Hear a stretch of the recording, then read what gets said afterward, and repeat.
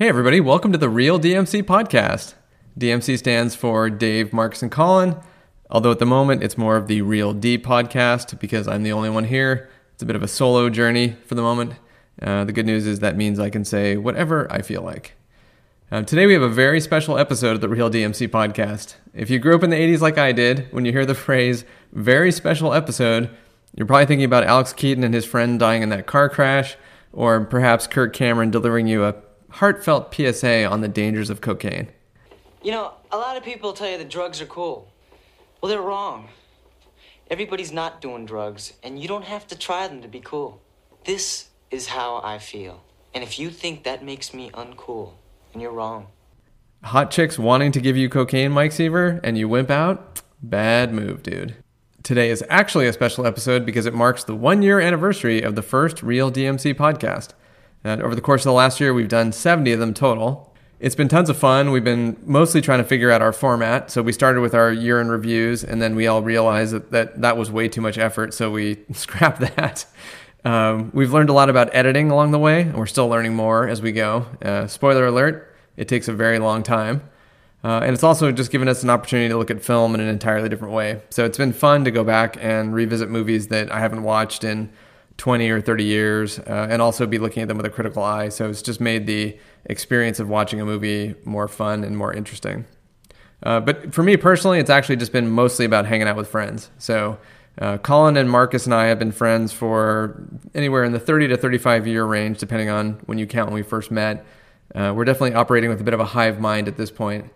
And also along the way, we've also had some great alternate episodes. So we have the Lockdown Cinema series that I did with my daughter Mia, where I got a chance to introduce her to a bunch of movies that I like and capture her reaction. For example, I showed her Spinal Tap. That did not land. So if you want to see how a current 17-year-old girl takes in Spinal Tap for the first time, please check out that episode.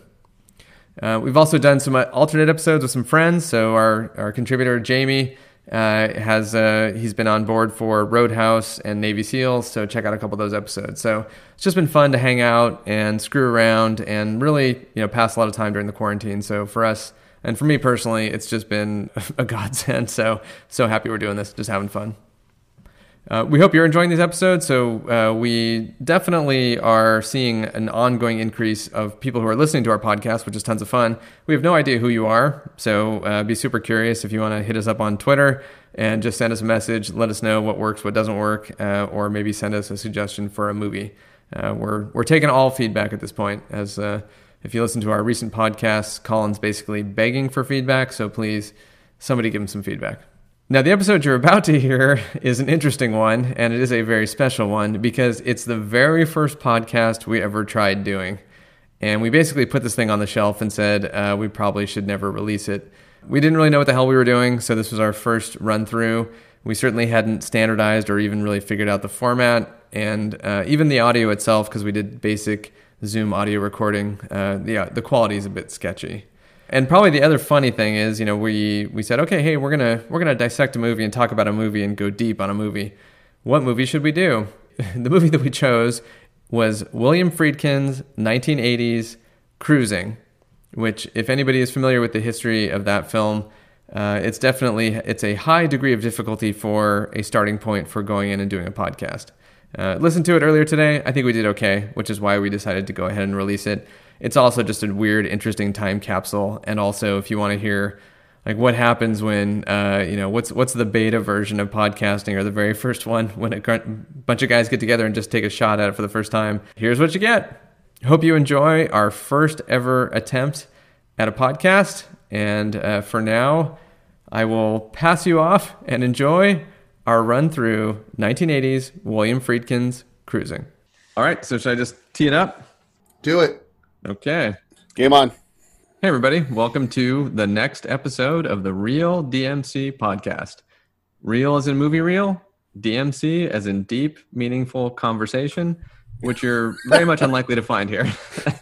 It actually stands for Dave, Marcus, and Colin. So 3 long-term friends who like to bullshit about movies. So, hey, Marcus and Colin. How you guys doing today? Hello. I'm good, Dave. How are you? I'm doing all right. I'm, checking in from the North Bay COVID-19 bunker up in Petaluma, California. So, doing okay. All right. I'm here in Studio 6D in Oakland. And I'm over here in San Carlos, California. All right. We got the Bay Area surrounded. So, Dave, what are we doing? What are we doing today? Colin, thank you for asking. So what we're doing as part of this podcast on an ongoing basis, we're looking at movies starting with 1980. We're going year by year. We're identifying our 5 favorite films. And then as part of that, we're also identifying any movies that we collectively missed. And what we're calling those, we're identifying those as a homework assignment.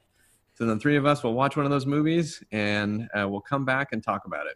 And so it's sort of like Check Please, but for movies.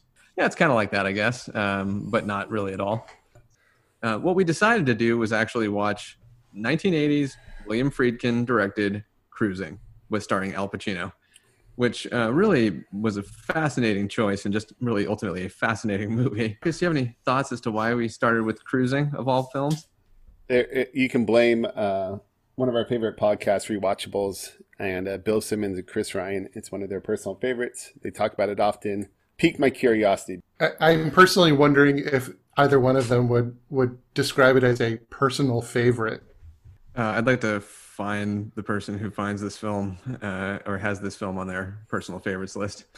Start us off here. So the Internet Movie Database, the quick summary is: a police detective goes undercover in the underground S&M gay subculture of New York City to catch a serial killer who is preying on gay men. Seems like a good setup. It does. It's interesting. Apparently it was based on a book by a New York Times feature writer, Gerald Walker, and which was in turn based on a series of murders that were actually taking place in the 1970s in the gay community. And to this day, apparently most of those murders remain unsolved. So, and apparently that book became a hot property. It was there were several different production companies that were trying to battle for the rights, and then once it became an actual film, there were several actors who were very interested in playing the part. So, for whatever reason, this particular subject matter at the time seemed to be very compelling for a combination of both directors and actors. Yeah, Cruising stars Al Pacino as a detective, and then also Paul Sorvino and Karen Allen. So let's talk a little bit about the film's reputation. Colin, what did you know about this movie before we decided to watch it? I knew absolutely nothing about this movie. I recall hearing about this movie, literally the title of the movie, back in 1980. Being 9 years old at the time, I think I was probably steered away from it, which is why I was, I think, very sort of fascinated by this, because Bill Simmons and Chris Ryan kept bringing it up on podcasts and threatening to do it as their 200th Rewatchables episode. So, I was quite surprised. Marcus, how about you? Any familiarity with this film before we decided to take a look? No, none. I do not remember it from my youth, nor any time since. It wasn't until... So, yeah. You sound like you were a bit floored by the movie. The first 15 minutes are very not... I don't even know how to describe it. Very off-putting. Were you feeling a little uncomfortable? It wasn't uncomfortable. It's just like, what the heck am I watching?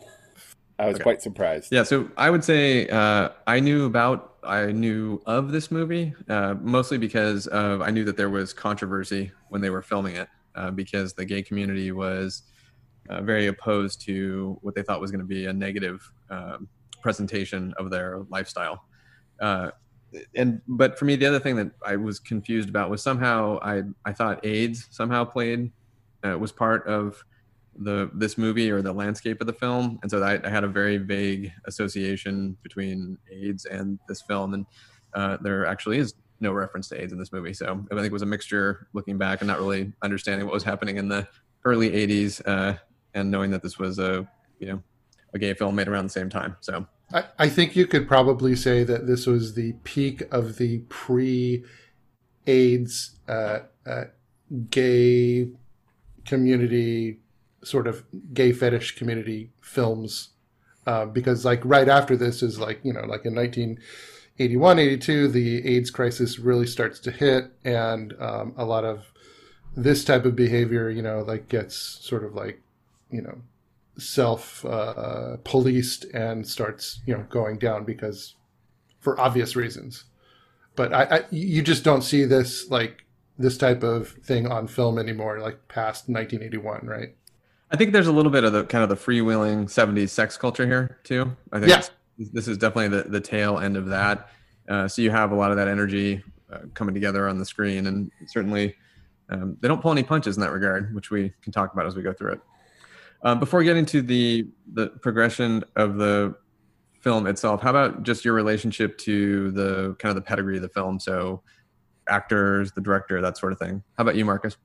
Yeah, looking into it, I actually it's not nearly what I expected for the film. It's starring Al Pacino and directed by William Friedkin, who previously did French Connection and The Exorcist, and later To Live and Die in L.A. So he has a good set of movies I've seen before and enjoyed.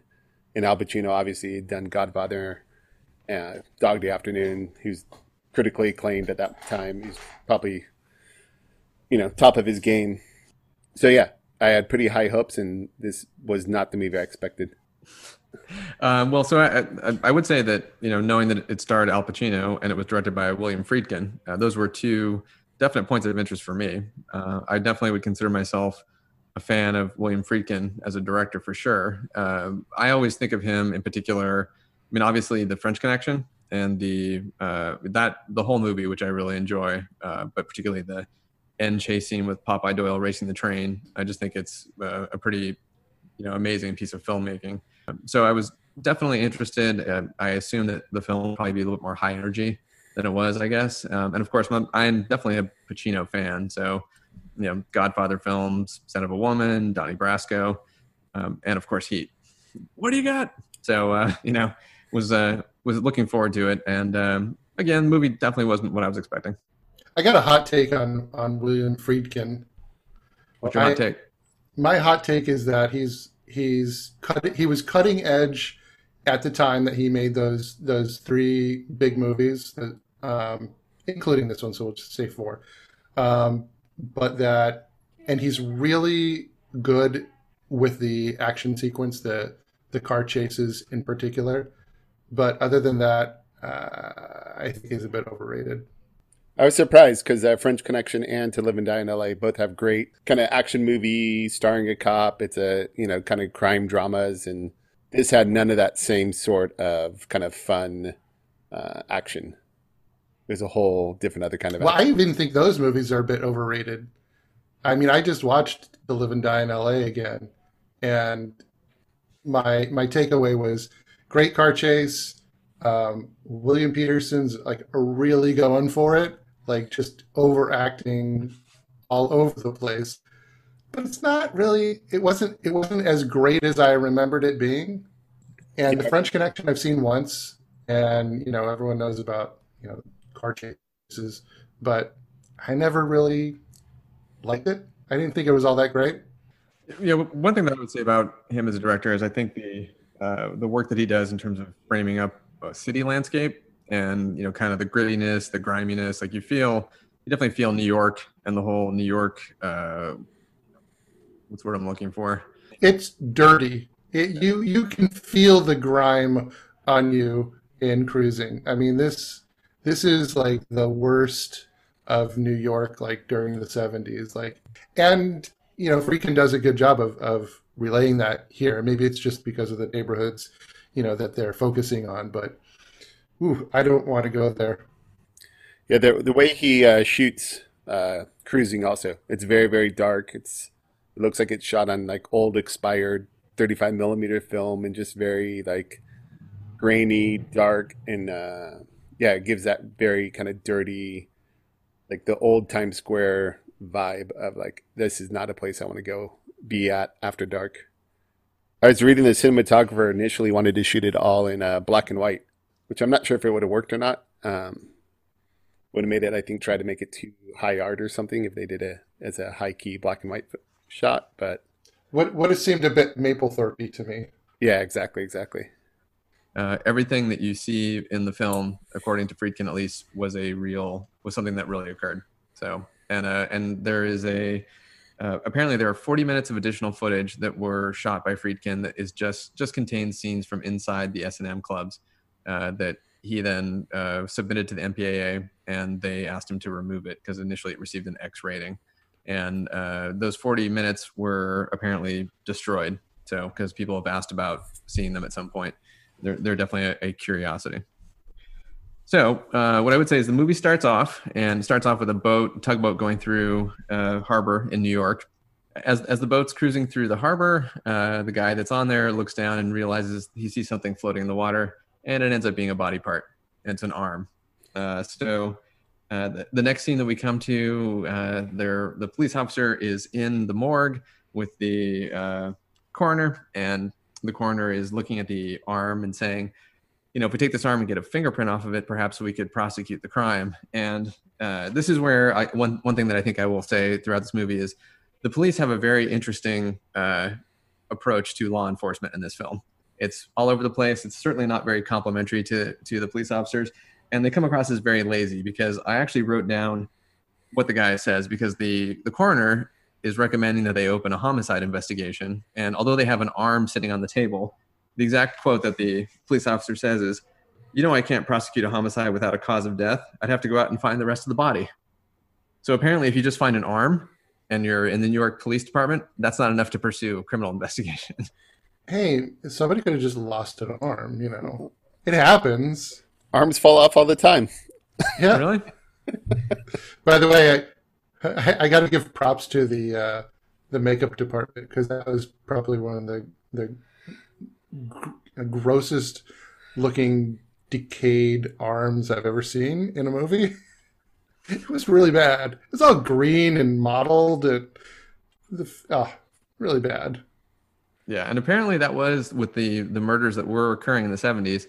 That's one thing they were finding were body pieces that were washing up, or they were in the river. So, didn't the scene end with him shoving the arm in a locker with all the other parts, and he shut the door on it?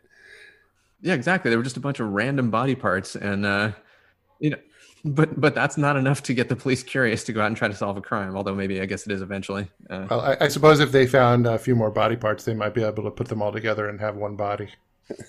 It's a very odd approach to police work. All right, so then cut to our first murder sequence, where we are in an S&M club, and somebody. So there's the killer, who we never really get a good look at his face because he has an S&M hat on and a pair of mirrored sunglasses. But he picks up somebody and takes him back to a hotel room. You gloss over being in the S&M club. The setup shot and the tracking, it's almost like Goodfellas-esque of panning through the whole club in a wide assortment of men dressed and undressed in various sorts of leather, chaps, nothing. What sort of leather and chaps? Can you expand on that a little bit? I don't have a wide vocabulary on the knowledge of the different types, so you can let me know. Don't forget to mention the jock straps. Yeah. And nothing else. I also want to say that does no one have air conditioning? I mean, everyone was just beads of perspiration everywhere. Yeah, it was actually, I thought it was well shot. Like the setup shots of it, really gives you the feel of being there. It's like you're in close, you're walking through the club with them. It was brought back a lot of memories for you. It was shot like you don't want to be there. Like it was as if you were there, and you're like, I do not want to be here. I will say that it really shows just how much time Friedkin spent in the gay clubs, because I think he captured them very well. Those are some of the most memorable scenes, just cinematically. And I think one thing to note, he used a lot of these are not just extras, but club. The club denizens, he used them as real extras in the movie. So a lot of the people that you see there, actually frequent those types of clubs. Yeah, it seemed to me like it was going on first viewing and kind of viewing it from a now era. It seemed like it was way over the top. Like this could not have ever been real. I think they held back a bit. Yeah, that's the scary part too. It was interesting because while I was watching it, I was kind of wondering if, and I thought about the protest, knowing about the protests, and I was actually wondering if maybe it had been amped up too much, like the way that Friedkin was portraying the club members with S&M gear and the Judas Priest looking hat and all that kind of stuff. I thought maybe it was too over the top, but apparently no, not the case. Apparently that was. Have you never been to Folsom Street Fair? Okay, so leaving the club, there is, so one guy picks up another one, takes him back to the hotel room for sex. And at that point, that's where we get our first murder. And apparently, and what I noticed when I was watching the scene of the murder, there's a real quick flash of something very reminiscent of what Brad Pitt's character does in Fight Club, where he puts a piece of pornography, splices of one or two frames of pornography into children's films. In this case, what William Friedkin did is he actually spliced in a couple of frames of a gay sex film. And what he was trying to do was draw a connection between the knife used for murder and anal sex, which I think is an interesting approach. I'll leave it at that. Yeah. You didn't notice all the wrestling mags on the floor? Were there lots of wrestling mags on the floor? Yeah, there were. Well, what I would say about that is when the guy the things that stick out in your mind as you're watching a scene like this. Well, all of the wrestling magazines. So yeah, what I would say is the other thing is when they get back to the hotel room, the guy who's occupying the hotel room has a good sized trunk with him, and it's just filled with S&M bondage gear. And so my thought was, where's the rest of his stuff? He's staying in a hotel room, and does he have a regular suitcase? No, he just travels with a single case of S&M. He's bondage. Probably paying by the night. I think this is the St. James Hotel, which I looked at it the other day on Street View, and wow, has that neighborhood changed. Really nice looking hotel now. Gentrification? Is that what you're saying? Yeah, big time. So anyway, we get the first murder scene, and it's I would say it's brutal enough. It seems like the guy stabs him, I don't know what, 8 to 10 times or something like that. And then we cut to the police investigation of that murder. And so apparently this is one of many murders that has been taking place in the gay community. And so the police, led by Paul Sorvino, again, just a very interesting approach to law enforcement, they decide that they need to send somebody in undercover into the S&M scene. And their criteria for figuring out who would be the best person to go undercover is based on a description of the killers or the people who have been murdered. And so Paul Sorvino reaches out to Al Pacino and brings him into his office in what is one of the most unique interviews ever in terms of, hey, would you like to be a detective? Let me ask you something. Have you ever had your cock sucked by a man? A man? No. Ever been porked? Or had a man smoke your pole? You gotta be kidding.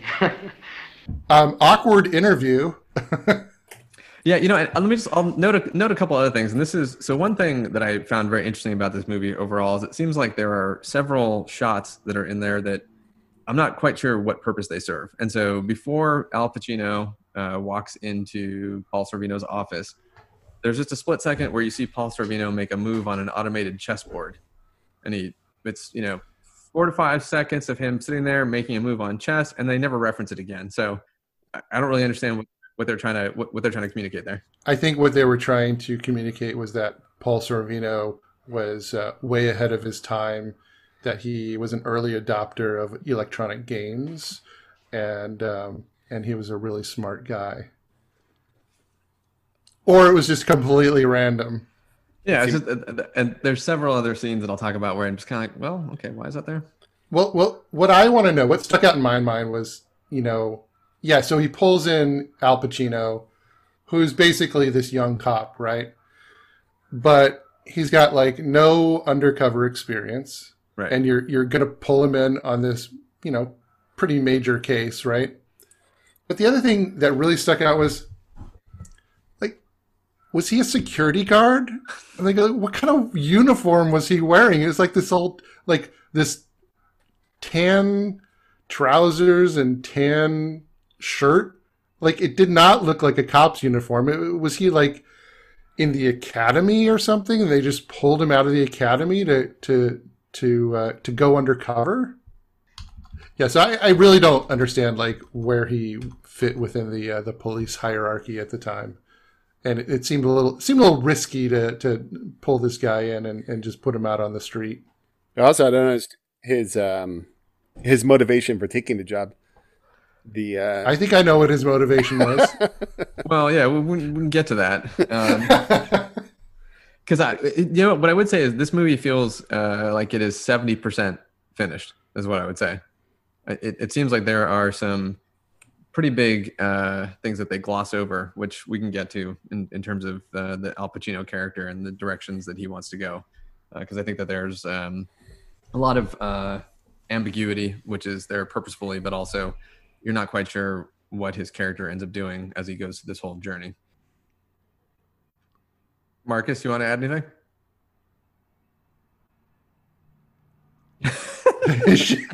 Shakes his head. All right. Okay.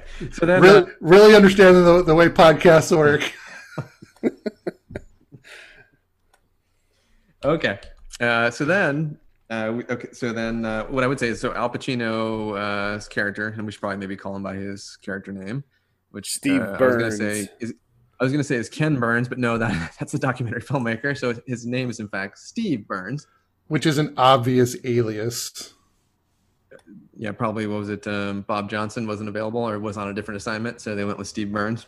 Al Pacino does not look like a Steve Burns. You don't think he looks like a Steve Burns? You don't think he's carrying? No, I don't think Burns? So. Okay. Neither Steve nor Burns. Okay, so Al Pacino decides to take the assignment. He goes home to talk it over with his girlfriend, played by Karen Allen. And I don't know about anybody else, but when I see Karen Allen, I'm immediately quite often pulled out of whatever movie I'm watching on because I think, oh, there's Marion Ravenwood from Raiders of the Lost Ark. That's just an imprint, I guess, that I have with Karen Allen. Love Karen Allen. Yeah, she's great. So he goes home and talks to her, lets her know he's going to take this assignment. He's going to be gone for a while, and then decides to move into a motel that I think is, or an apartment, I think that's rented by the week or the month or something. And when he goes to the hotel room to move in, he finds a huge stack of gay magazines, I think lots of wrestling magazines. And they somewhat make a show of him taking the magazines out of the apartment and walking down the stairs to where there's a garbage can. And this is another one of those things that's a really weird shot for me. He has a stack of magazines. He puts it down and then he decides to take magazines and pick them up 2 or 3 at a time and put them in the garbage can without looking at them. So why not just take a stack of magazines and drop them in the garbage can? I don't really understand that. So that's another one of those, like, what are they doing here? But he's very deliberate. He's a very deliberate detective. Well, because I think they needed the next door neighbor to show up, and if he did them all at once, it would have been too quick. But how did he know he was looking for the next door neighbor? Well, he doesn't. I'm just saying that's why they shot it that way. Yeah. But, yeah, it's weird. So, and speaking of which, so there is... Also, William Friedkin, a little overrated. That's your Friedkin hot take? Yeah. Al, just take the magazines and put them in a few at a time. Let's stretch this out. We got to pad it a little bit. We only have 40 additional. We have to cut 40 minutes, so let's stretch it out with making sure that we can get 2 to 3 minutes out of you putting magazines in a garbage can. So you'd say he's a bad director with a few good scenes? Yes, exactly. So, anyways, then Steve Burns, he befriends an upstairs neighbor who comes down, and they have a brief conversation around what's going on. The neighbor informs him that the person who was living in that apartment, I forget, did he leave or was he the murdered guy? I forget. No, he left. He moved out. It was never really clear. Yeah. Also, it was never clear why, if he was posing as, a gay man, like, why is he throwing out all these magazines? I don't know. It just, a lot of this movie just didn't make sense. You know what? I think we should spend the next 30 minutes talking about the magazines. Apparently, it made a real impression on all of us. Well, the lady downstairs likes to resell them too. So they even talked. That was the other thing. It's like, so she's got this cottage industry of like, magazine sales for like young men who live in her building. Like, it just, okay, never mind. We'll get off the magazines. Stack them up by the garbage can. So Steve Burns wants to begin to get some information on the world he's going to be navigating. And so luckily there is a shop available to him that has hankies and or handkerchiefs of different colors. And the person manning the counter in that is Powers Booth. So it's pretty cool to see Powers Booth for sure, a young Powers Booth. And Powers Booth gives him an education, which is if you want to receive or give certain services in the S&M community, you indicate that by having a certain color handkerchief in one of your two back pockets to either indicate that you wish to give or receive. And Powers Booth gives a very detailed description of what the different handkerchiefs mean. What are they for? Well, light blue hank in your left back pocket means you want a blowjob. Right pocket means you give one. The green one left side says you're a hustler, right side you're a buyer. The yellow one left side means you give golden shower, right side you receive. The red one means... Thank you. See anything you want? I'm gonna go home and think about it. I'm sure you'll make the right choice. I have a problem with the detail. It's conflicted. They like on the blue hanky means you want to, and the left pocket means you want a blowjob, and the right means you're going to give, and then they switch it for the yellow hanky. They're switched. It's very confusing. Poor writing in that part. I think they do that. I think they do that to make sure that you read up on the rules ahead of time. You're not just making assumptions. It's a green M&M. We only want serious people there. I mean, he got called out for it. He was wearing a yellow hanky in the club, and a guy walks up to him and says, "You into water sports?" And he says, "No," and he gets all pissed off at him. It's like, remove the damn hanky. And he's like, "Did you not read the rules? There's a Wikipedia page about it. Come on, man." And in truth, there actually is a Wikipedia page, which I'm happy to have that in my internet search history for sure. Unfortunately, this was in 1980, and so Wikipedia didn't exist. So right. I'll cut him some slack. Okay, but the colors and what they indicate apparently was accurate, and this sheds a whole new light on The Boss and Born in the USA and that album cover. What does red mean? Yeah, because what does that indicate? So anyway, so here's what I'd say about this. So it's really undetermined what Steve Burns' level of interest is in this culture, and as the movie progresses, you become less and less clear as to how far he's taken things with his own investigation. Is he an active participant? Is he, is he having sex? It's not. It's left very ambiguous. A couple times he's approached and he pulls back.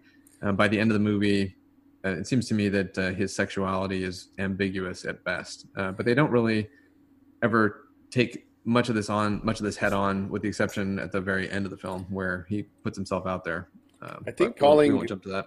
I think calling what he did an investigation is giving him a lot of credit. It just seemed like he aimed wanderously around and like kind of hoped. Would you say he was just kind of cruising? Yeah, exactly. I think he was. Go ahead. Yeah, it's like he used as his primary source bartenders, which bartenders can give you a lot of good information, but it's basically, well, why don't you just interview the bartenders? I mean, do you have to go undercover to do that? Yeah. Yeah, and it just seemed like he was overwhelmed by the whole culture of it. Like each moment he'd be like, "Oh, this," because even for the hanky store, he's like, "Whoa, this is like way too much," and walks out. And like, I know, he's like uncomfortable. Yeah, he's a little overwhelmed with the handkerchief code. But are we really surprised? I mean, this guy is actually just a security guard. So yeah, according to his awesome outfit. So maybe he played it right, but it just seemed like a weird, like where they're going with the whole thing. Because then he had to keep checking in with Sorvino on how the investigation's going. He's like, "Hey, I got the handkerchief code down." I'm surprised he didn't just like slap him at that point. What are you doing, man? I met my neighbor and I figured out what color these handkerchiefs mean. He's like, "How does this relate to the case at all?" I don't know. Yeah, I found some naked wrestling mags, and I was gonna throw them out, and then I decided not to. That was a little more De Niro than Pacino, but I have a cold. So that was a disappointing thing. He never goes full Pacino in this one either. It was very low key. he goes full Pacino exactly once, actually, when he towards the end. But we'll talk. We don't want to jump there yet. Yeah, this is definitely the old Pacino, like that quiet, high voice of his. This is the Serpico Pacino, as opposed to the Heat Pacino. So after he does some initial investigation, he gets some cold feet. Decides to check in with Paul Sorvino again, who we should probably call him by his character name, but it doesn't really matter. And his name is Captain Edelson. Captain Edelson. Oh yeah, or Edelstein or Edelstein, and he keeps calling him Edelson. Young Paul Sorvino. I don't think he ever looked young in his life. No, I don't think so either. You always look that way. I will say though, a much better cop on Law and Order than he is in this movie. Yeah, because he actually Steve Burns goes to see him, explains that he's having some doubts about the whole situation, and goes to ask a clarifying question, and Captain Edelson snaps at him, "I asked the questions." So, and at some point towards the end, Steve Burns expresses all the admiration and he received from support from Captain Edelson. And I'm just wondering, when did that happen? Because it certainly didn't happen on the screen during the movie. I can't say that Captain Edelson was terribly supportive of, he basically just, threw him out into the S&M world and said, go find a killer. And that's about all the support he was given. So after that scene, we get our next murder, which is a hookup between two men in the park, and somebody is pulled out into the I think the brambles. Is that what it's called? I don't know. Is it Central? I think Park? they just call it the woods. The woods, yeah. So they go to the woods, and randomly there's another sequence where just for a minute you see the kind of the predator heat vision, or the the wolfen vision, if you will. Remember that? There's like one scene where that shows up, and I'm not it's like, are we supposed to be looking from the perspective of the killer? Why all of a sudden are we seeing this? And then it happens once, and then it goes away. Never explained. So just weird. And then somebody else is murdered, and then Al Pacino, Steve Burns is continues. He goes home and meets with Karen Allen. He's starting, I think, to struggle with his own sexuality, and takes out a little aggression on Karen Allen. And then the next scene from there, it cuts to a bus, and someone's riding on the bus, and they have a newspaper. And this really caught my eye because on huge typeface across the front of the newspaper, the article that's displayed there says "Homo Killer on the Prowl." So I'll note that that's not the most politically correct title or typeface to appear in a newspaper for sure. So that just killed the conversation.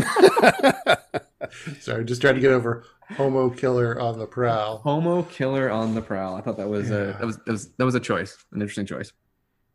The killer in the second one in the park was quite obviously one of the other, not the same guy as in the bar as the first murder, and was in fact somebody. He played another character, I think.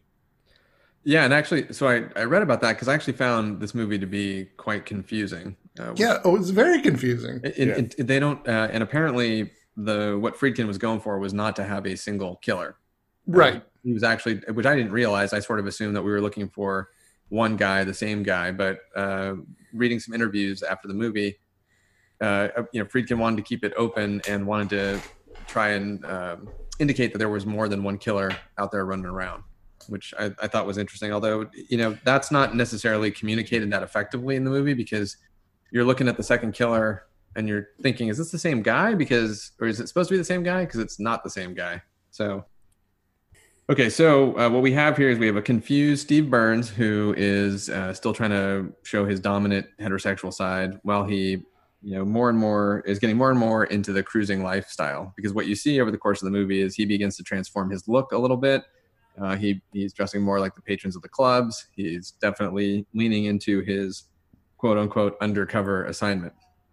Let's just say, I mean, like I said, I think the best part about the movie are the club scenes because they're pretty amazing. Just with you've never seen anything like this before, right?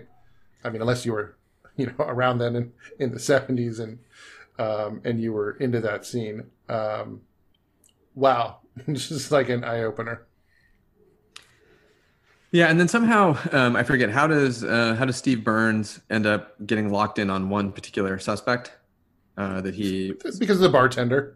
The bartender just kind of says that guy over there might be the Here, this is how you can be a cop in New York City in like 1980. So to go to the bartender and just say, "So, any bad dudes come around here?" "Oh yeah, see that guy over there? Yeah, he's a pretty bad dude." "Okay, all right, thanks." Yeah, that's about it. And then so what Steve Burns does is he decides to lure this guy back to a hotel room with the idea of making himself a potential target or guinea pig for and with the idea then that he's going to have a bunch of cops run in and bust down the door before he gets killed and potentially arrest this guy. And so he goes to a hotel. He, I think, sets himself up in restraints, and then I don't think he set himself up in the restraints. Okay, that's good clarification. Thank you. But no, I think what happened was that they had the radio that and then what happens? The radio goes out, and now all the cops who are ready to bust in are going, "Oh my God, is he being killed?" Like, right? Yes. And so then they got to rush in. The one thing I would say is they don't do anything prior to that scene to set up the fact that Steve Burns has reached out to a group of his fellow police officers to say, "I'm ready to go with the sting operation." Right. So all of a sudden he picks up this guy. There was no setup for it at all. There was no idea that it was going to be them coming in or anything. Yeah. I think it was sort of assumed because they were out there listening in on the radio. I did not expect that many cops to come rushing in though. Well, I thought it was like for the strange, because like he was saying, I've got his quote. He's like, "Oh, like he was tied up." And he's like, "Oh, you can do whatever you want to me. You can do whatever you want to me." And then the cops come busting in. And then it seemed like his character was very disappointed that it was broken up. Exactly. I was actually confused if he was like, is he upset because they thought he was going to catch the guy? Or is he upset because he wanted to go further or something along those lines? It seemed very strangely set up. Which really makes no sense at all, because if you're a guy who's maybe like questioning his sexuality and is like, "Oh, I want this to go further. I want to see like how into this I am. Go ahead and tie me up like a pig, naked on this bed." And you're not going to do that as part of a stakeout. Do you really forget? Yeah, you forget that all these other cops are listening in. Your peers. It seemed like and very at strange. the first sign of danger, they're going to come rushing in. I mean. Yeah, so this is where, to me, and what I meant by it felt like this was 70% of a movie. It feels like they're really playing with his sexuality here in terms of really pushing it into this ambiguous zone. And I had the same read on it, Marcus, which is I did think he was disappointed. He was sad that he was somehow hoping that maybe the guy would start something and then the police would show up. But again, if you think about that from a plan standpoint, I mean, what was he waiting for? Was he waiting to actually get stabbed before he had the cops run in there? It doesn't seem well thought out as a sting operation. Let me say that. What I think they cut out one of the line after they bust in. He says, when he looks at the cops and he's all tied up, he says, "What are you guys doing? I had him where I wanted him." He said that? Does he actually say that? I forget. Sorry. No, I'm just joking. No, he's like literally hogtied. There's nothing he can do. Right. Yeah. It's very, very odd. But then, so the next scene is perhaps one of the most interesting scenes in the entire film. So the police show up. They basically detain Pacino and the guy who he's with in the hotel room. They take him back to an interrogation room for one of the most fascinating police interrogation sequences ever to be put to film, in my mind, because there's several guys in the room. They're yelling at him. They're trying to get him to confess, and then they're secret. And they are treating him like he's a suspect. So both he and the other guy, so as not to blow his cover. Oh yeah, no. So they're treating Steve Burns and this other guy the same way, and then they separate them, and at that point, they begin working on just the suspect, the true suspect. And as part of that conversation, they're certainly not easy on him for being gay to begin with. So there's some comments, pretty negative comments thrown out there. But then randomly, after they're yelling at him and they can't get a confession out of him, they open a door and there is a 6'5" African American man wearing only was it a jockstrap or a Speedo and a cowboy hat? Jockstrap and a cowboy hat. Jockstrap and a cowboy hat. And when you're watching the movie and that happens, I actually took a picture of it and I sent it out to you guys with a simple tagline that said, "What the fuck?" Because it's I literally gasped. I like it made no sense at all. I like screamed like, "What the?" I was not expecting that. No, so it's pretty bizarre. And then apparently, and this is one of the things, did some research after the fact, they said that actually used to happen. So they used to do it as a part of an interrogation technique occasionally with some suspects. And the reason why they did it that way is because they figured that if the suspect later complained to other authorities or, a grand jury or something, that nobody would ever believe that the police were hiding a large African-American jockstrap toting cowboy hat dude to go beat the crap out of him, because that's what this guy does. He enters the room and he begins to just pummel the suspect. So police brutality, totally.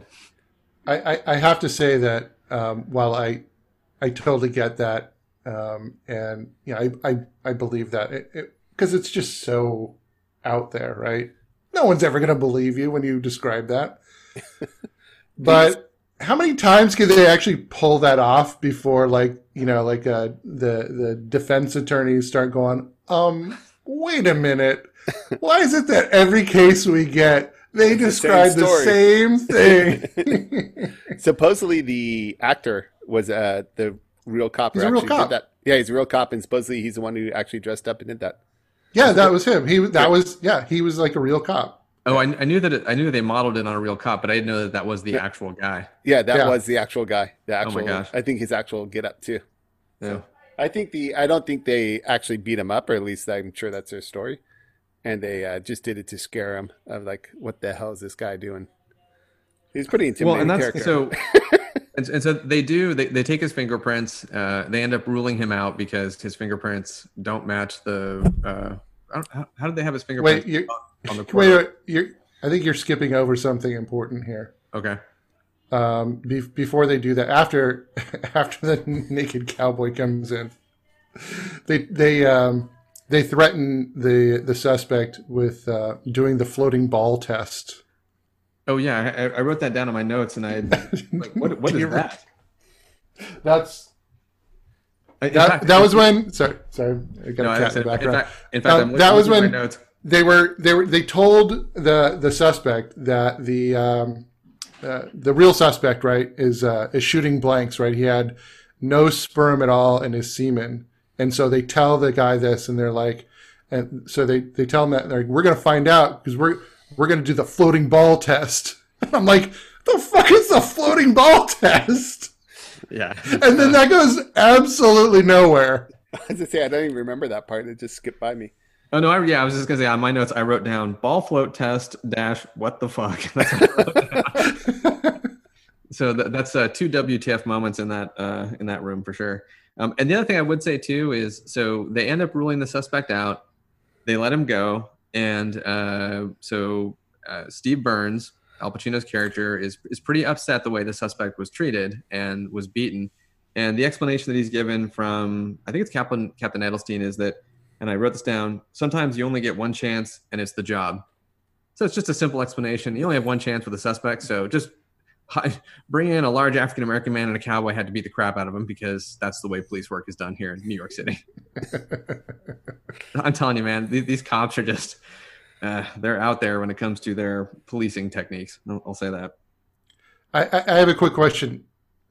Quick question about like storyline here. Yeah. This guy who was the suspect, was he the waiter who worked in the restaurant that had the steak knives, or is that the other guy? That was this guy. That was that guy. Yeah. Well, so when do the two cops go to the steakhouse? That was before. That's That was. They keyed in on this character. I think they were looking for him or something like that, and because they were looking for waiters who worked at that restaurant.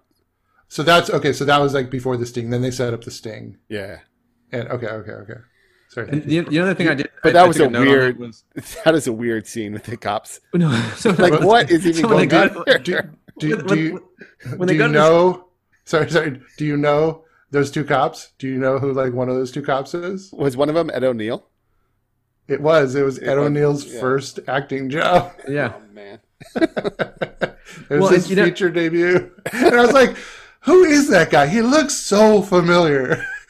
Well, and I'll tell you something else about that too. Such a weird scene. When they go to the restaurant and they go to a steakhouse, both of them sit on the same side of the table together. Yeah. Oh yeah, I was like, "What are you guys doing?" I mean, Yeah. That was so strange. I guess they're people watching or something. But meanwhile, of course, they're like two police detectives would be like, "I don't want to sit next to you." Yeah. Sit across. Yeah. And then there's of course a lot of close-ups on, people cutting into their bloody steaks. I don't know what Friedkin's trying to say there. So then after that scene where after that suspect is ruled out, randomly out of nowhere, Steve Burns receives some information that one of the people who was murdered was a professor, and so someone gives him a stack of students that were in this guy's class for one particular year, I would say, because it looks like it's pages out of a yearbook. And Steve Burns, the detective, is looking at this, finds one guy and circles him. And because that was the guy who was from the bar. So he recognized him. Oh, he recognized him as being one of the guys from the. He was actually like the real bad dude from the bars, which is that doesn't make sense. Or maybe he wasn't, but he definitely. He had come up to him at one point and was like right in his face and like looked straight at him, like, sizing him up, maybe looking for a hanky. I don't know. But so he definitely recognized him. Okay. And that was the character's name is Stuart, right? And he's played by Richard Cox. So I didn't mean to say it that way. I wasn't going for anything. Did this by the end of this film was over? Were you feeling ambiguous yourself? I was. It's true. Okay. Yeah. But no, Richard Cox. The rest of the movie, I'm going like, who is this guy? I know him, and I'm really good about if I see someone, especially with the voice, because the voice was super familiar. And I'm really good about like getting it and figuring out who it was, like what I've seen them in. And I could not figure it out. And I had to look at IMDb. And even on IMDb, I'm going like, no, like he's been in nothing. Like this is his major role is in cruising. And then I saw it, Star Trek The Next Generation, Kirill Finn. I was like, oh my God. It's like from one of my favorite episodes of Star Trek The Next Generation, The High Ground. And it's the terrorist leader. And yeah, I was like, wow. Okay. That is a deep cut right there. That is a deep cut. Yes.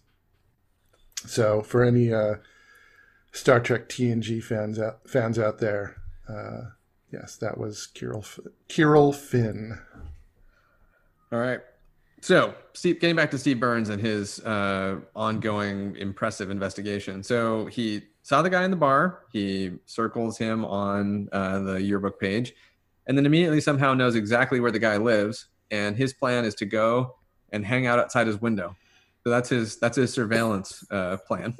And I think it was more of a stalking plan. Yeah, he comes very much across as a stalker. I mean, for all intents and purposes, it seems like they're indicating here that Steve Burns himself might have some lust to kill somebody, because the way he's staring at the dude through the window, I would be really uncomfortable if somebody was outside my window staring at me the way that Steve Burns does.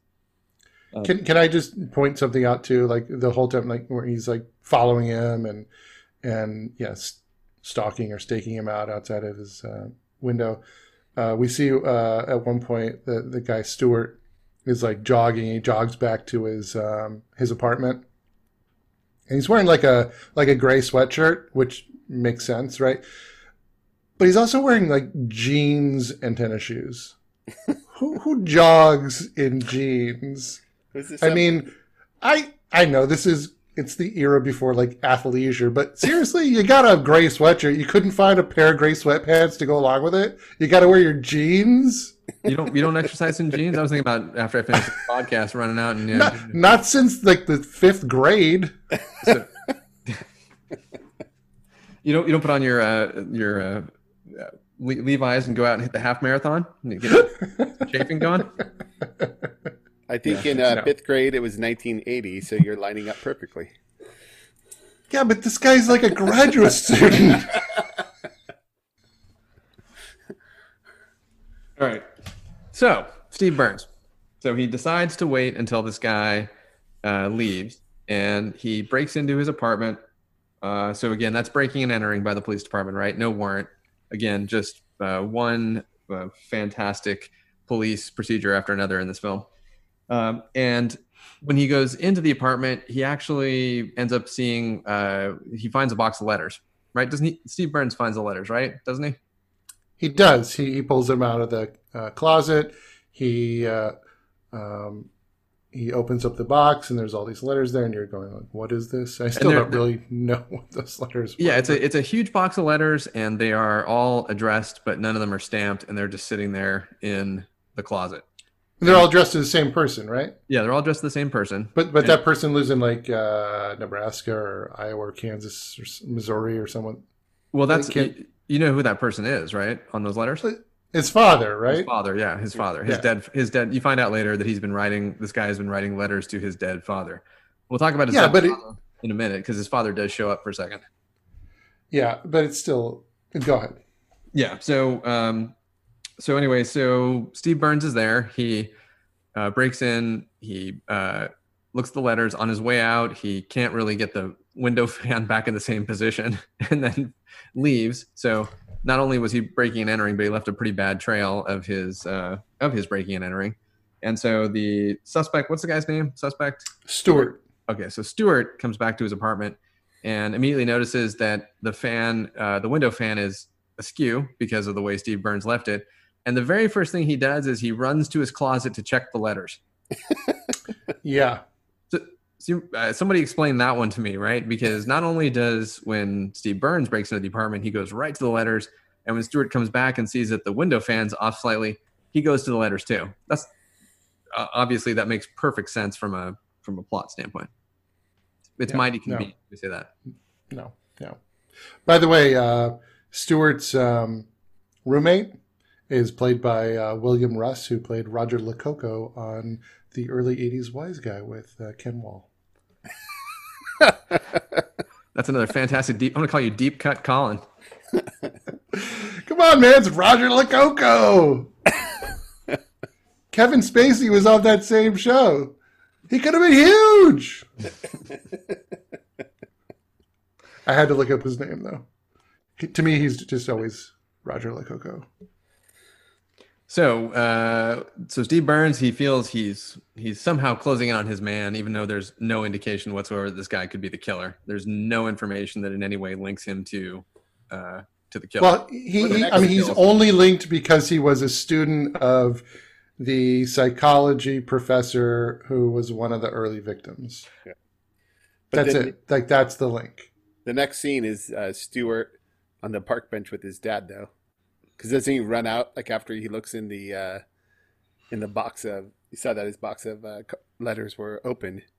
Does he run out of the apartment and sits on the park bench with his father showing up?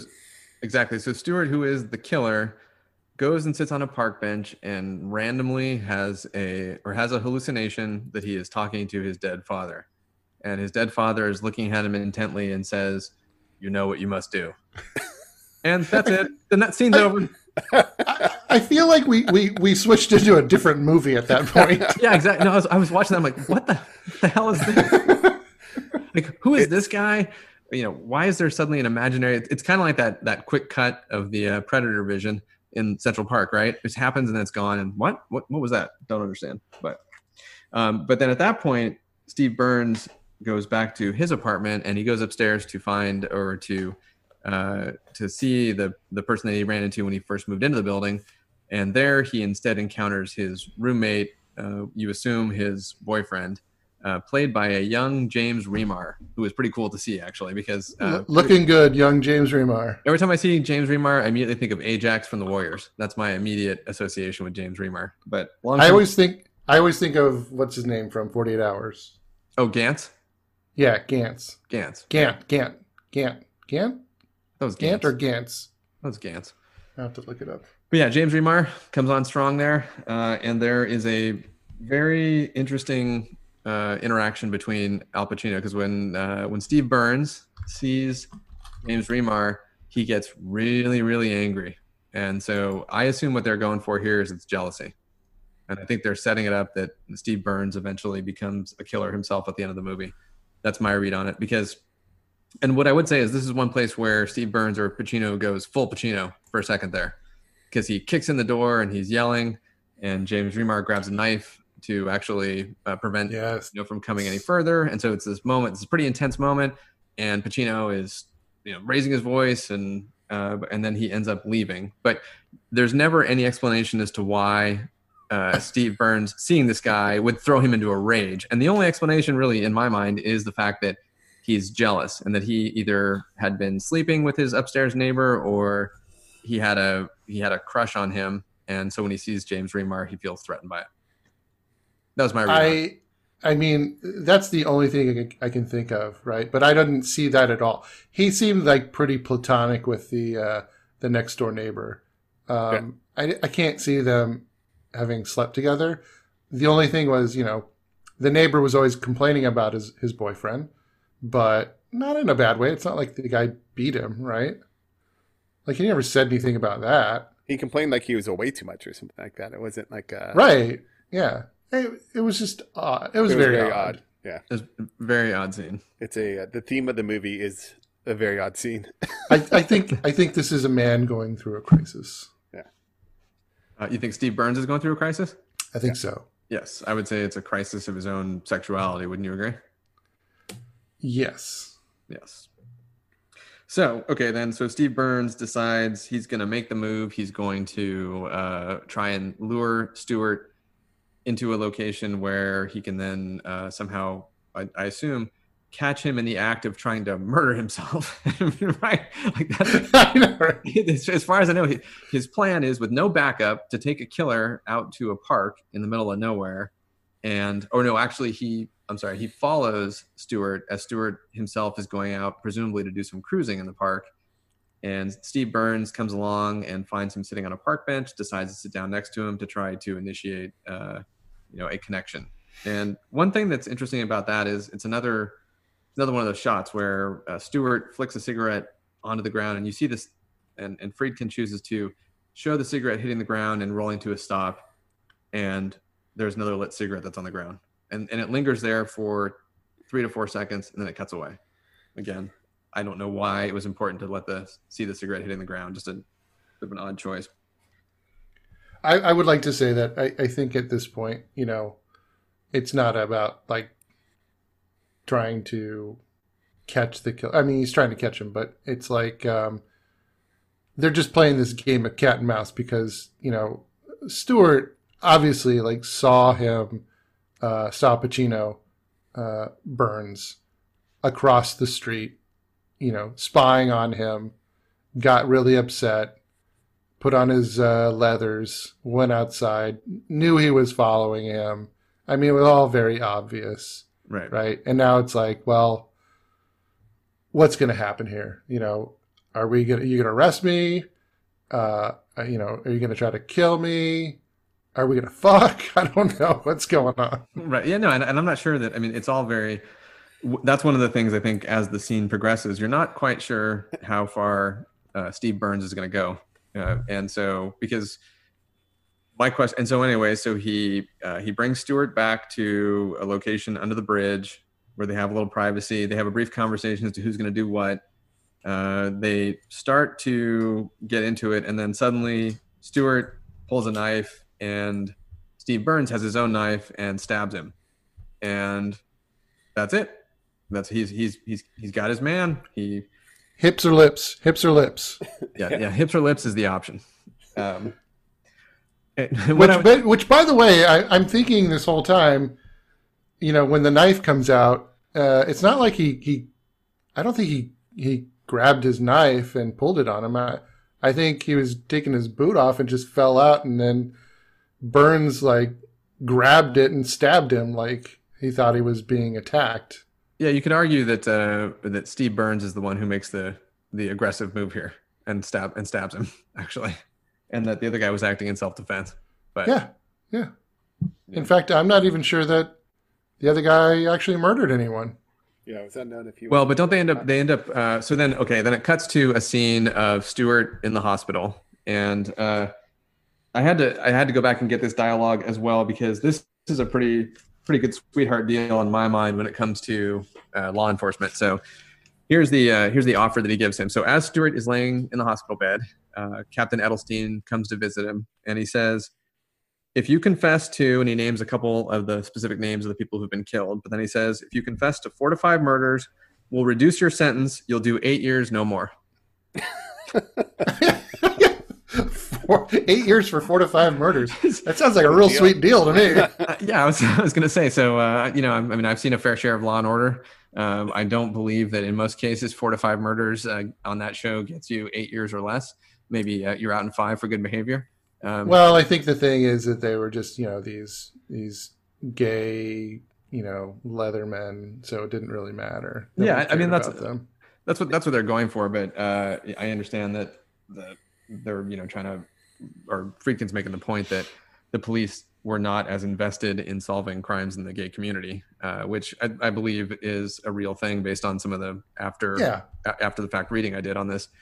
At the same time, I still don't think in a situation where you have the guy that you think has murdered 4 to 5 people, you're going to cut him a break to 8 years. So I just thought that was kind of odd. And then at that point, the film wraps, and Steve Burns takes a moment to thank Captain Edelstein for all the great support he received throughout the course of the investigation, which is absolute horseshit, because I don't know what he did to support him, because as far as I know, he gave him very limited direction, sent him out, or actually, basically to who knows what in the S&M community in terms of what he was expecting Steve Burns to do. Again, no direction. When Steve Burns tries to ask a question in the pool hall, he shuts him down and says, I ask the questions here. And then that's it. And then but then I will say that Captain Edelstein at the end offers him his detective shield. Oh, and then after that, Captain Edelstein is called to the scene of another murder, and this is while they have Stewart in custody. And it is Steve Burns' upstairs neighbor, who is found lying dead on the floor, stabbed a whole bunch of times, apparently blood everywhere. You assume it's a crime of passion. And so, and I think what you see in that moment is Captain Edelstein maybe questioning whether or not it was this guy's roommate or potentially Steve Burns himself. At least that was my read on it. Well, he God asked him bless. who the next door neighbor. It was next door, not upstairs. And so then randomly he asked one of the other police officers, who lives next door? And they knew it was the undercover name of Steve Burns. Yeah. And then he has a question on his face, and then they cut to Al Pacino shaving in the mirror. It was very, well, yeah. So don't. So here's my take on it. Is So then Steve Burns, the last scene of the film, he goes home. He's back in the apartment with Karen Allen. He asks her if he can come home. She says yes, because I'm sure he's just been a fantastic boyfriend all these years. And then the last thing you see is Steve Burns is in the mirror shaving, and he has a little bit of a strange look on his face while Karen Allen decides to put on some of his S&M gear. So she puts on the hat, I think the hat and a jacket. Right. By the way, the case is now over, and yet he seems to have taken home some of his wardrobe with him. Yes, he has brought the wardrobe home, and also as he's shaving in the mirror, he's looking at himself with a certain, almost a vacant look in his eye, and you're not sure, where his head is at. And was it Buffalo Bill? I'd fuck me.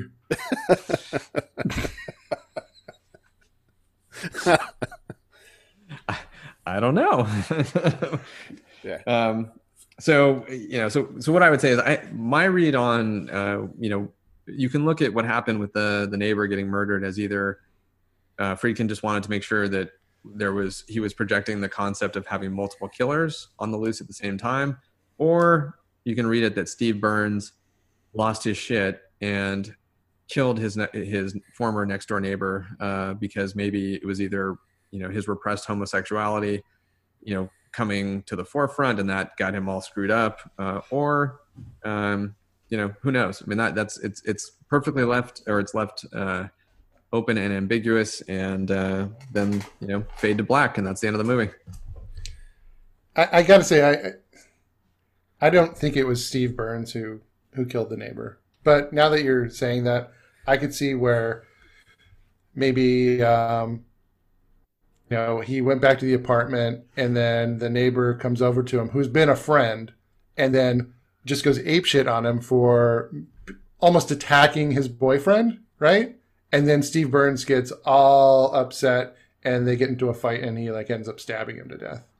But he got stabbed probably 12, 15 times, right? Yeah. Right. And it's obviously not like the quote unquote gay serial killer, because that's not his MO. I think it's more likely that it was James Remar, the boyfriend, because it looked like a crime of passion. But they seem to have a pretty good relationship. Yeah. So, yeah, I don't know. But I think that really it's like, well, these things happen, and, now their cops are just going to chalk it up to, it's the serial killer. No, I took it it led to believe it was Steve Burns who killed him.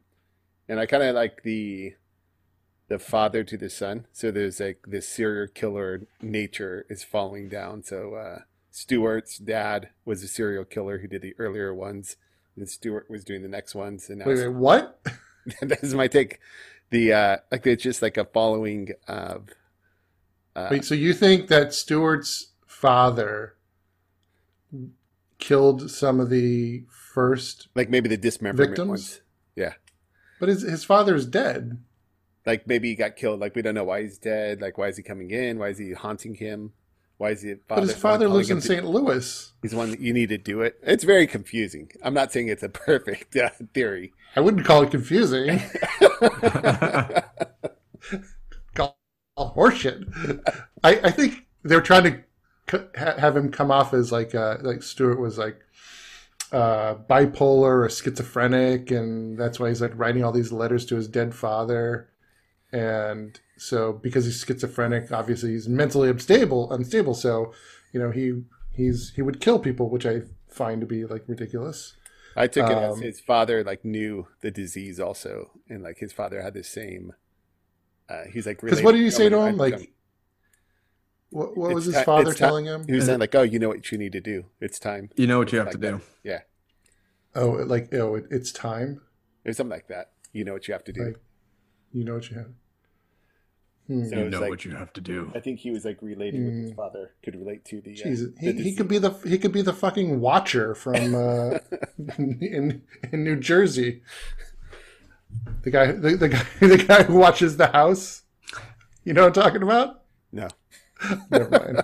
It's for another podcast. It's just a obscure theory. So whatever it is, there's just a whole lot of questions. Well, and so some after the fact reading on this, maybe we can jump to that just in terms of any additional research that we did. So one of the things that I found was several interviews with Friedkin's where he said he purposely left the film and the killer ambiguous on purpose. And so because he was going for the idea that there were multiple killers out there, and also he specifically said that he did not want to wrap the movie up with a tight bow specifically for that reason. So he wanted to leave it open. He wanted to put forth the idea there were multiple killers. A couple other things really quick that I found interesting. So there's an article on IndieWire that breaks down the original director they were pursuing for this film. So the producer, Philip D'Antoni, was talking to a young filmmaker by the name of Steven Spielberg. Oh my God. So Spielberg was going to be the one who was originally interested in directing this, to the point where he went out to New York and he met with a detective named Randy Jurgensen. And Randy Jurgensen is the actual detective that went undercover to try and find this killer when they were actually pursuing the real case. By the way, Randy Jurgensen is also a technical advisor on The French Connection. So he's been around for a while. Or at least had that relationship with Friedkin for quite a while. And apparently he went so far as to take Spielberg to the locations of the crimes and do some investigation. And he also did some experimentation. Well, that's the wrong word. He showed Spielberg a few things in relation to how the police applied dominance. Like he threw him against the wall and frisked him and did some stuff like that. But what I thought, at which point Spielberg said, like, I'm out. Yeah. So Spielberg, actually, truthfully, with the way that it's described that I read about it, was that they couldn't come to terms on the script, the final version of the script, and that's why Spielberg left. But what I would say is really interesting, and if this is true, is Richard Zanuck, who was the producer on Sugarland Express, actually called Philip D'Antoni to say, hey, what do you think about this Spielberg guy?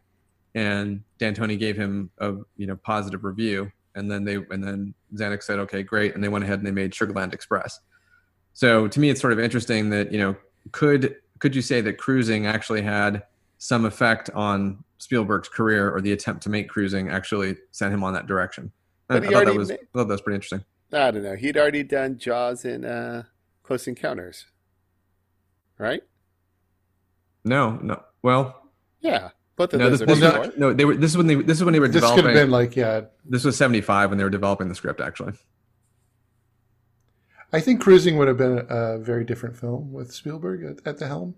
I know, because imagine the John Williams score versus the Germs, which is the punk band that created several songs for the soundtrack. That would be interesting.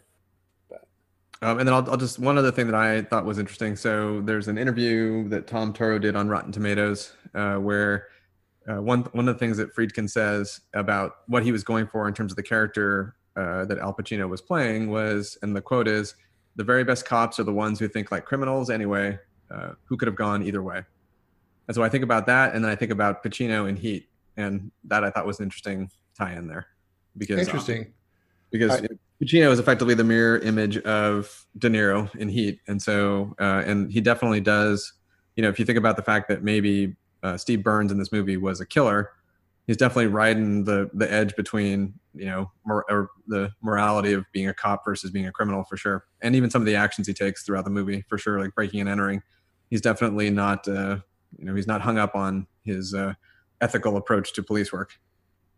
Well, it makes me think of William Peterson in To Live and Die in LA, because he was a completely out of control Secret Service agent. I mean, this guy was like literally breaking all the rules, not in like the good way. Right. Yeah, I need to watch that movie again. Actually, the one thing I remember about To Live and Die in LA is the kick-ass reverse freeway car chase. That's the one thing that sticks out in my head. That and Willem Dafoe, working on the lighting the paintings on fire. Those are the things that I remember about that movie. I think I was a little underwhelmed. Go ahead. All right. Well, I think that might be bringing us towards the end here. Well, I have a few notes. Oh yeah, I'm sorry. Didn't mean to step on your notes. Just a few notes. Can we talk about casting for a minute? Yeah, let's talk about casting. It's pretty clear that Pacino was not the first choice for this role. The first choice was Richard Gere. Yeah. And I think I don't know if there was a particular reason why. I think the studio came to him and said that, Pacino was interested, and he was like, really at the peak of his career after doing like, the Godfather movies and all that. And so they basically said like, Pacino is going to do this, right? And it's pretty clear that Friedkin was not happy and really actually wanted his first choice, which was Richard Gere. And I want to know what you guys think about Richard Gere in the role of Steve Burns, because I think it would have been a much better movie. I want to see that movie. As I said, I think he definitely would have done a better job with it. It wouldn't have been as... Al Pacino just seemed more confused and not as engaged in the role. So it might have been, if Richard Gere could have done a stronger performance, it might have actually confused things even more, depending on what Friedkin was going for. If that makes any sense. Like if he wanted ambiguity. One of the things that Friedkin said on the commentary was that Pacino was very uncomfortable with what he saw in the bars. Oh yeah. and actually, and you can see that in the character. And so, and he actually Friedkin comments that he thought that the fear that you see in Pacino's eyes when the character is first being exposed to the environment is real. To answer the Richard Gere question, I think it'd be a much better fit, because Gere definitely can play the sexual ambiguity and kind of the almost what's the word I'm looking for? Yeah, I'll just say, the ambiguity, to the T, right? He could crush that. And also, Gere... He's younger, too. He was younger, right? He's younger, and he also looks, to me, I think you could dress him the part a little bit better than... I don't know. I'm not sure that Pacino ever looks totally right to me in this movie. And maybe it's maybe it's just the perm. I don't know, but something about it just doesn't look like Al Pacino to me. Steve Burns is like this. Steve Burns is like this young cop, right? And Pacino was 39 when they made this movie, so he doesn't really quite fit. And he's like seems fearful during most of the movie, right? What's really awkward is in one of the club scenes where he goes out on the dance floor and he like takes, which I think is like amyl nitrate, and is doing he's dancing. Yeah. That is quite a dance, I have to tell you. It's a really awkward dance. It's if anyone out there has the opportunity to check it out, I definitely recommend it. It's pretty funny. He's doing the kind of the white man's overbite with the dance move, right? But if you did that while you're on drugs, right? Yeah, no, it's definitely it's pretty spectacular for sure. He doesn't have moves. The other thing I want to say, so director sort of throws you under the bus and said, I should have gone with my first choice, Richard Gere. I think seems pretty obvious from the stuff I've read from Friedkin after, is that he didn't really respect Pacino that much. No. What did he say? He said, for a long time, Pacino wouldn't talk about the film, and Friedkin said at the time, that's a good thing because he's not very eloquent. Yeah. He also said like he didn't like his acting style, because I think he would like show up to the set unprepared. Yeah. Hadn't read his lines, like didn't know, which seems all very Pacino, right? But yeah. So they obviously didn't mesh very well. So yeah, to think with Richard Gere in the role, this could have been a much better movie. It might have landed a little bit better. But I think, I don't know, it depends on what they're going for. I think Pacino's confusion and kind of fear of it all and, kind of being overwhelmed does kind of fit into the character, but. Oh, yeah. Well, so Friedkin says about Pacino, I've never worked with an actor who was less prepared. And he adds that Pacino seemed to be following in the footsteps of Marlon Brando and not memorizing his lines and choosing instead to be, quote, spontaneous. Yeah, Steve Burns did not come across as having a whole lot of spontaneity in this film. No. All right, Marcus, any additional notes from you or anything else you want to cover? I don't. The film made money. They should have made a sequel. Its budget was only $11 million. The box office is $20 million. When's Cruising 2 coming? I'm thinking never. All right. So last question then. Would you recommend this movie? Would you recommend people watch it? Depends on who that person is. If you were going to recommend it, why would you say someone should see this? Because it's enthralling. It's like, I didn't know what to make of this movie. And like, I think I had a similar reaction to Marcus after the first 10 minutes. I was like, what am I watching? And I had this sort of feeling. It was like the same feeling I had when I watched Eraserhead for the first time. And I was like, this is crazy. I'm not sure that I can continue watching this. And yet I was sort of mesmerized, and I somehow made it all the way through. Certainly, I think that the turning point, being the big black cop in the cowboy hat and jockstrap really just sort of cinched it. Like, I got to continue watching this movie. So yeah, it depends on the type of person. I have to know like what kind of movies they like, if they're adventurous at all. And if they are, I'd say like, you got to check that out. But yeah, I'm not going to be recommending it to my mom anytime soon. Marcus? I would say no, I would not recommend it. There's far too many better movies out there, and it's not even a bad movie in the campy way. Like, it could be like a good bad movie. I would say this one tends to be more just in the bad movie. And it's interesting to see. It's interesting to have watched, but there's so many other movies you can spend your time and enjoy. I guess I'm not going to be sending you the Blu-ray for your birthday. No, thank you. Yeah, this one was a tough one for me in terms of what I recommend somebody watch this movie. And I think like Colin, I'm interested in their reaction, or interested in the idea of them experiencing the same reaction I had when they opened the door and there's the dude with the cowboy hat. But beyond that, for me, the reason why I would say no, and I guess I would probably be a no overall, is just the plot, right? It feels very fluid. The fact that you have multiple killers, it's all unresolved.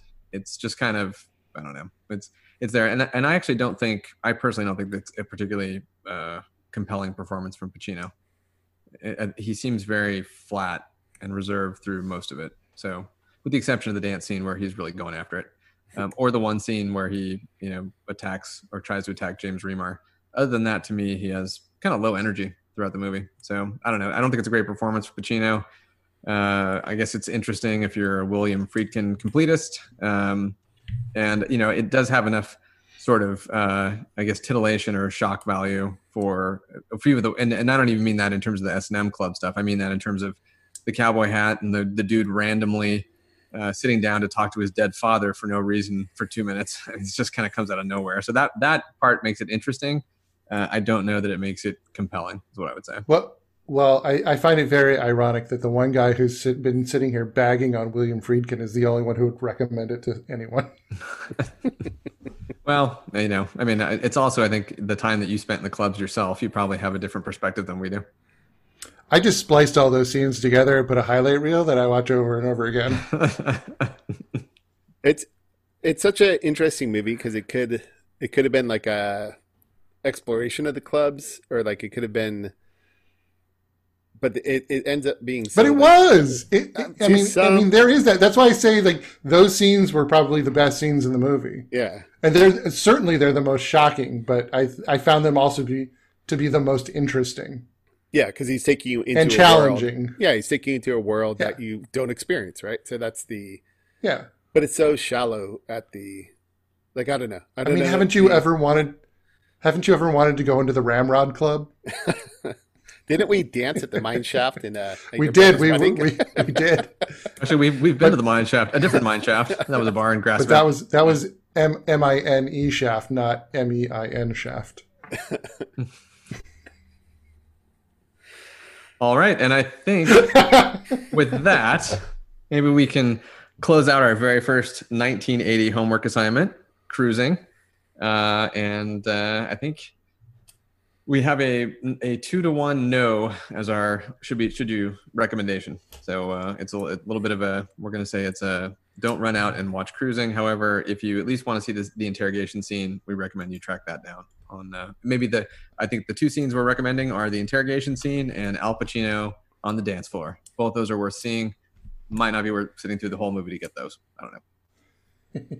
And I think it's official that the podcast is actually longer than the movie itself. Pretty much.